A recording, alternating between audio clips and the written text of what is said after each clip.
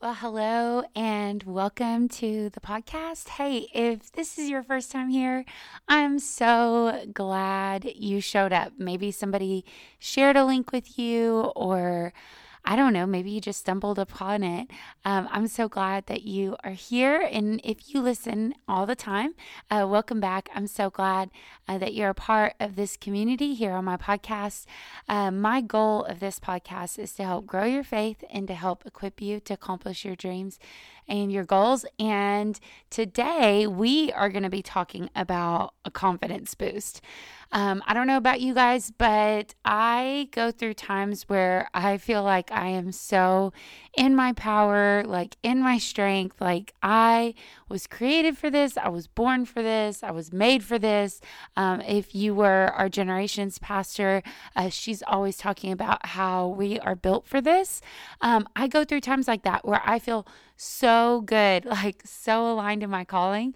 And then there's other times where I'm like, Lord, am I even called to this? I don't know what I'm doing. I feel like a fraud. I feel like I should just quit. And in all the years of ministry that I've had, I can say that the one constant thing that has always shown up in my life is the want to quit. I have a desire to quit. I will say that I think it's always underlying at some level. Sometimes it's like a level 10, and then other times it's a little bit better, but I definitely struggle with it all the time. The voice in my head telling me that I should quit. And I know that you probably battle the same thing. You have times where it's screaming, and then there's times where it's just a gentle whisper. And so in today's podcast, we're going to talk about how do we get confidence? How do we get to the confident life that God's called us to live? And I think before we quit, whenever the enemy's telling us to quit, there's 5 questions that I consider whenever I'm thinking about quitting. These are the 5 questions I ask myself, and I can't tell you how many times I have written up my resignation letter to the church after a hard week, or maybe a weekend that didn't go the way I wanted it to go, or I gave a message that I felt like God told me to do, but I just, in my insecurity, just feel like I am terrible and I need to resign. I have written a resignation letter so many times. And I always consider these 5 questions before I actually quit. And so I hope that they encourage you too. And so the first question I ask myself is this: if I quit, will my life get any better? Because what the enemy wants to do in those moments where we want to quit is he taunts us with the belief or the notion that if we just quit doing this, our life will get better. And here's the truth is that if I quit, I know the answer. Like if I quit, things won't get better. In fact, it's opposite. If I quit, they are actually going to get worse. See, the devil won't back off the minute that you take your foot off the accelerator, the minute that you decide that you're going to back away from your God call, God destiny. In fact, if anything, he will just send more demonic influences into your life to torment and oppress you. And so I ask myself that all the time. If I were to quit, would my life really get better? Like if I were to quit and walk away from all of this that God's called me to do, would my life get better? And every single time the answer is no. Number 2, if I quit, what will I go back to? What will I go back to? My favorite passage of scripture is found in John chapter 6. And in John chapter 6, Jesus gives this really great message that wasn't great at all, because your Bible says that thousands of people left him that day. And he looks at his disciples and he asks them a question: are you going to leave also? And Peter's words always penetrate my heart. And he says, Lord, to where else would we go, and to whom else would we follow? Your words are the words of eternal life. And the reason why I love that is because Peter knew that if he wasn't following Jesus, he's going to follow somebody else. And that if he wasn't doing this, he was going to go back to some other kind of life. And before you quit, before you walk away, you have to ask yourself, what is it that I'm going to go back to? Because you will return to something. And I don't know about you, but I remember my life before Jesus. I remember what I was doing, what my life looked like. I remember my mental state. I remember all of it. And it was nothing good. It was not a life that I want to return to. And that is what Peter is saying. He's like, Lord, I remember when you found me, I was just washing my nets. I was there. I was broken. I was looking for answers. I don't have anything to go back to.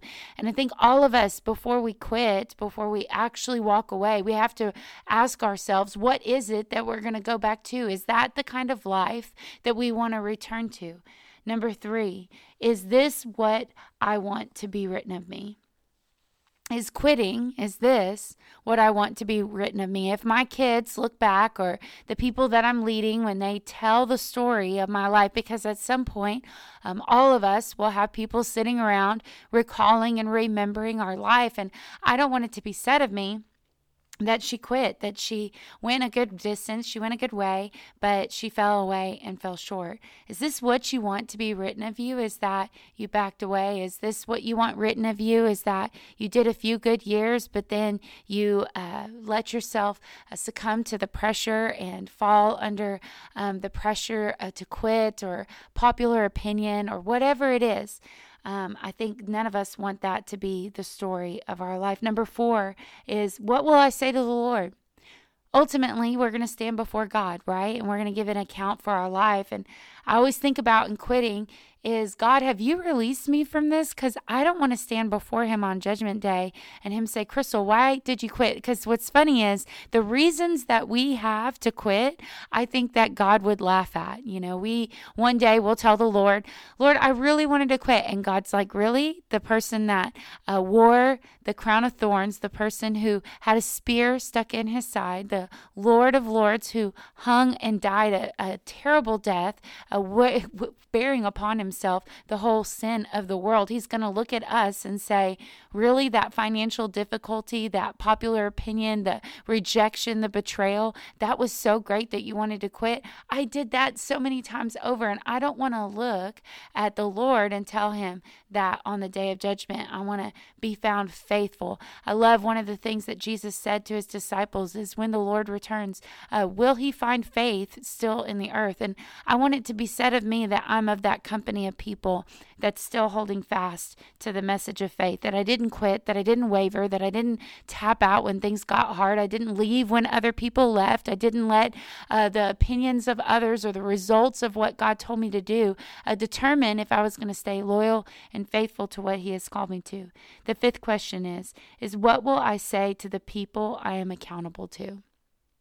If I quit, what am I going to say to the people that I am accountable to? I will just say that I think that all of us need people that scare us, that we're accountable to, people that we know are going to call us higher, people that when we call them to tell them, hey, I walked away from this, or I fell short, that it makes us kind of nervous. Because I will just say that if I had to call my pastor tomorrow and tell him that I'm quitting and I'm walking away, that makes me scared. It makes me scared to do that. It brings a sense of accountability that he's not going to allow me to quit. And I think a lot of us live lives where we're not submitted to anybody. We're not held accountable to anybody. And because of that, the minute that things get hard, the minute that things get difficult, we don't go to the person that's holding us accountable. The person that's holding accountable is ourselves, because we've never submitted ourselves to any kind of leadership. And that's not what the Lord would want for best for us. I love in John 10:10, Jesus tells us that he came that we might have life, and life more abundantly. And what the devil wants for us is that we would just settle for mediocre living, that we would settle for just life that's just good enough, that we're just barely getting by. And Jesus could have stayed in heaven if he wanted us to have a mediocre life, but he didn't. And that's why he came. He came for us to have the abundant life that he has died for us to have. But in that journey of getting everything that God's called us to, it's going to be just that, a journey. And many times along the way, we're going to want to quit. We're going to want to throw in the towel. In fact, even in Paul's letters to the churches, there's many times that you can hear him say he's pressed between the two. To die is gain, but to be here is to continue to advance God's purpose in the earth. We're going to have that struggle in our life, right? The tension of wanting to quit. But even when we want to quit, even when we want to throw it in, we got to find a way to be confident back in what God's called us to. And that's what we're talking about today. I love this scripture in Hebrews 10, 35 and 36. It says this: "Do not, therefore, fling away your fearless confidence, for it carries a great and glorious compensation of reward. For you have need of steadfast patience and endurance, so that you may perform and fully accomplish the will of God, and thus receive and carry away and enjoy to the full what is promised. There's a few things I want you to get out of this scripture. Number one, I want you to see that confidence is a choice. Confidence is a choice. We don't just happen upon confidence. It isn't something, unfortunately, that just shows up in our life, right? Even though sometimes it feels like it's there and sometimes it's not, it's actually a choice. Paul is letting us know here, I'm sorry, not Paul, but the author of Hebrews is letting us know that confidence is a choice. Just like you make a choice of what you're going to put on. And the choice of what you're going to wear every day is based on the circumstances, the weather, the different environments that you're going to walk into. In fact, you wouldn't dress the same as a dinner out with your friends as you would when you're going into the gym, right? Much different mindset for both. But what if we looked at our confidence that way? Instead of just saying, well, I feel insecure today, I feel worthless, I feel hopeless, I feel this. What if we made the choice of, hey, today I'm going to put on confidence. I'm going to hold fast. I'm not going to throw away my confidence. I'm not going to allow what people have said about me. I'm not going to allow my performance. I'm not going to allow the opinions of others to begin to encroach upon the confidence that God has for me. I love in Ephesians 2:6, it tells us that we are seated now with Christ in heavenly places. And we did a community group this summer with a friend of mine, Emily, and it was so good. And she was talking about us being seated in heavenly places and what are the implications of that. And as she talked about it, she put us through an activation of us just thinking about that and meditating what it is to be seated in heavenly places. And I began to realize that everything negative that I experience in this life is all held up when I'm letting the earthly realm be more real to me than being seated with Christ. Because when I'm seated with Christ in heavenly places, I have all the confidence I need. I have all the strength I need. I have all the hope I need. But when I begin to allow what's happening in the earthly realm begin to define and shape what God is going to do next, I begin to be filled with worry, anxiousness, depression. All these things begin to come on the inside of me. And I began to think about this verse of do not throw away your confidence. I want to ask you, where did you stop allowing God to define your expected end? At what point did you start deciding that the enemy's going to define what's going to happen next to you? Because when you allow the enemy to define what's going to happen in your life, or other people define what's going to happen in your life, then you're throwing away your confidence. And that is not God's will. It's a choice. Confidence is a choice. Insecurity, though, is also a choice. Hopelessness is a choice. Us making the choice to let ourselves, to allow what the enemy has happening to us to change what we see God doing for us. Number 2, confidence brings the reward. It says, do not throw away your confidence. And the Amplified, it says, do not fling away your fearless confidence, for it carries a great and glorious compensation of reward. In other words, I am not going to get the reward that God has for my life without holding on to the confidence that God has for me. In other words, what I believe about God doing in my life, that confidence I get, the assurance I get from Him, and the assurance I get of who I am in Christ, I'm not going to be able to accomplish everything that God's called me to do without it. The writer of Hebrews is quoting Habakkuk 2:3, and it says, the vision awaits for an appointed time. Though it tarry, wait for it. God is letting us know here that perseverance is key. It is crucial to us being able to do what God has called us to do. I heard a preacher talk about recently, and I thought this was so good, that if you were to hold a bottle of water out straight in front of you, and you sat there and somebody asked you to do it, it wouldn't be a big deal for just a little while. But as time goes on, that bottle of water is going to get heavier the longer that you have to carry it. The longer that you're holding it straight out in front of you, a few minutes is no big deal. But when those minutes turn into hours, now it's going to become painful. The smallest of weight seems super heavy. And here in this scripture, he's telling us not to fling away your confidence. You know why he's telling you this? Is because the longer the journey goes on, the harder it is to be confident. The more difficult it is to hold fast to the confidence of who God says He is and what He will say He will do. And I found in my life that I am the most confident that God's going to do something right after He speaks it. When God speaks something to my heart in a quiet time, or maybe in a message, or I have a powerful encounter with the Lord in a time of worship, I'm so confident. It's so light. It's so easy to carry. But the longer the time goes on, the heavier that thing becomes. The more difficult it is to not fling it away. The more difficult it is for me to continue holding on to it. See, perseverance is not fun at all. It isn't a glamorous trait, but I'll say that it's so important. It's vital if we're going to be able to accomplish everything God's called us to accomplish. When I ran my first half marathon, I ran it with a pace setter, and I ran it with a pace setter because I knew that me and my own self, I wouldn't be able to pace myself well for the totality of the race. And so what a pace setter does is they literally set the pace for you. So as you're going up hills, they know the pace that you need to run to get you to the time that you want to finish. And they back off your pace and have you run slower, have you run faster. And the wild part about running a half marathon is there was a lot of people who wanted a pace setter, just like me. And we started out and we had about 30 people in our group. And it was myself and a friend of mine. And here we are and we're running.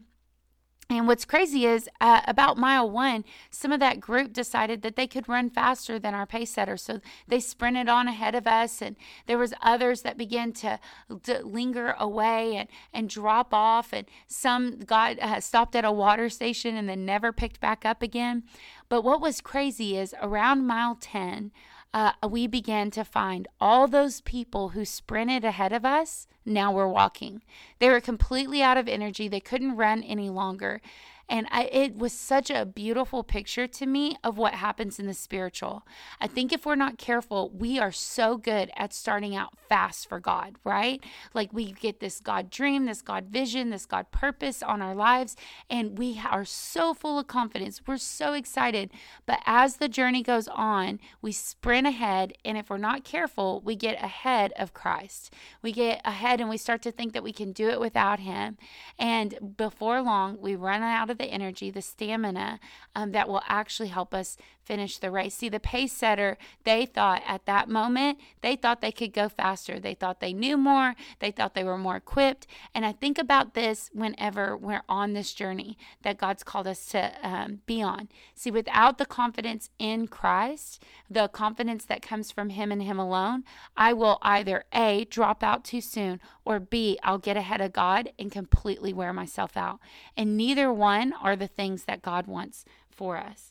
The next thing that I want to show you out of this, and this is the last one, is that confidence comes when we remember. Our confidence comes when we remember. All throughout the New Testament, we see this reoccurring theme. In fact, it happens in Hebrews 10:38, right after this passage of Scripture we just read. It says, "But the just shall live by faith." And he goes on and says that if you draw back and shrink in fear, my soul has no delight or pleasure in him.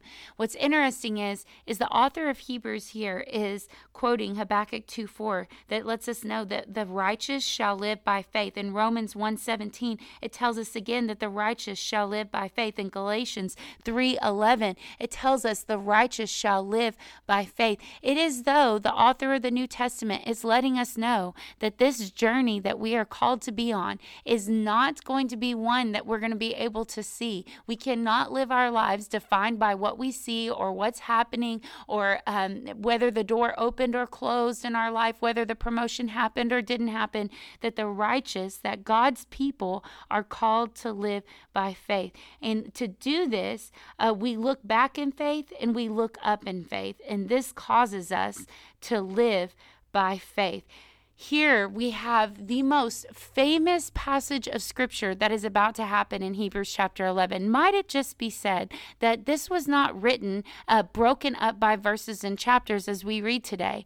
And so you've got a picture that the author of Hebrews is letting them know, do not fling away your confidence, because it will bring you a reward. When you persevere and you've done the will of God, you will be rewarded. And the just shall live, the righteous shall live by faith. And it tells us now this faith is the evidence of things unseen, right? He goes into this whole writing about all the greats. In Hebrews chapter 11, we see the hall of faith, if you will.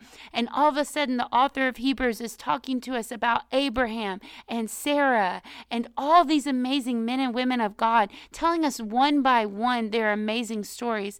In other words, when we remember all that God has done, when we recall the faithfulness of God, we can't help but be strengthened. We need to remember how God has helped us in the past, and the writer of Hebrews held up the church stones of remembrance. One by one, each stone told them two things. Number one, God's faithfulness and the strength that had been theirs when they trusted them. He let them know here in all through Hebrews that God has been faithful, and as we remember God's faithfulness, there's strength available to us. And all of us have memories of that. All of us have in our minds the highlight reels of God's goodness, and we need to replay those memories often. In fact, I will say this, it's a divine duty for us to remember. And I think whenever we do that, we're able to respond to our present with being confident. We're able to respond to our present of, God, you have been faithful and you will continue to be faithful. One of my favorite songs, I love this line so much. It's a song by Elevation, and it's called I Will Look Up. And he says in the song, I will look back and see that you are faithful. I look ahead, believing you are able, Jesus, Lord of all. So maybe you clicked into this podcast and you're needing some confidence. Can I encourage you today to look back and see that he's been faithful? Can I encourage you, just like the writer of Hebrews did, that he implored them to not let go, to not fling away their confidence. In other words, it's going to be a choice. But then he also pushed them on further and letting them know that it's going to take perseverance. You're not going to get this quick. It's going to take some time. But what I love is the step further is announcing that, you know what? Every single step along the way, we've seen God be faithful time and time again. Can you remind yourself today of the goodness of God? Can you remind yourself that he has been, he will be, and he will continue to be faithful in your life? Those 5 questions that we did at the front, I think will encourage you.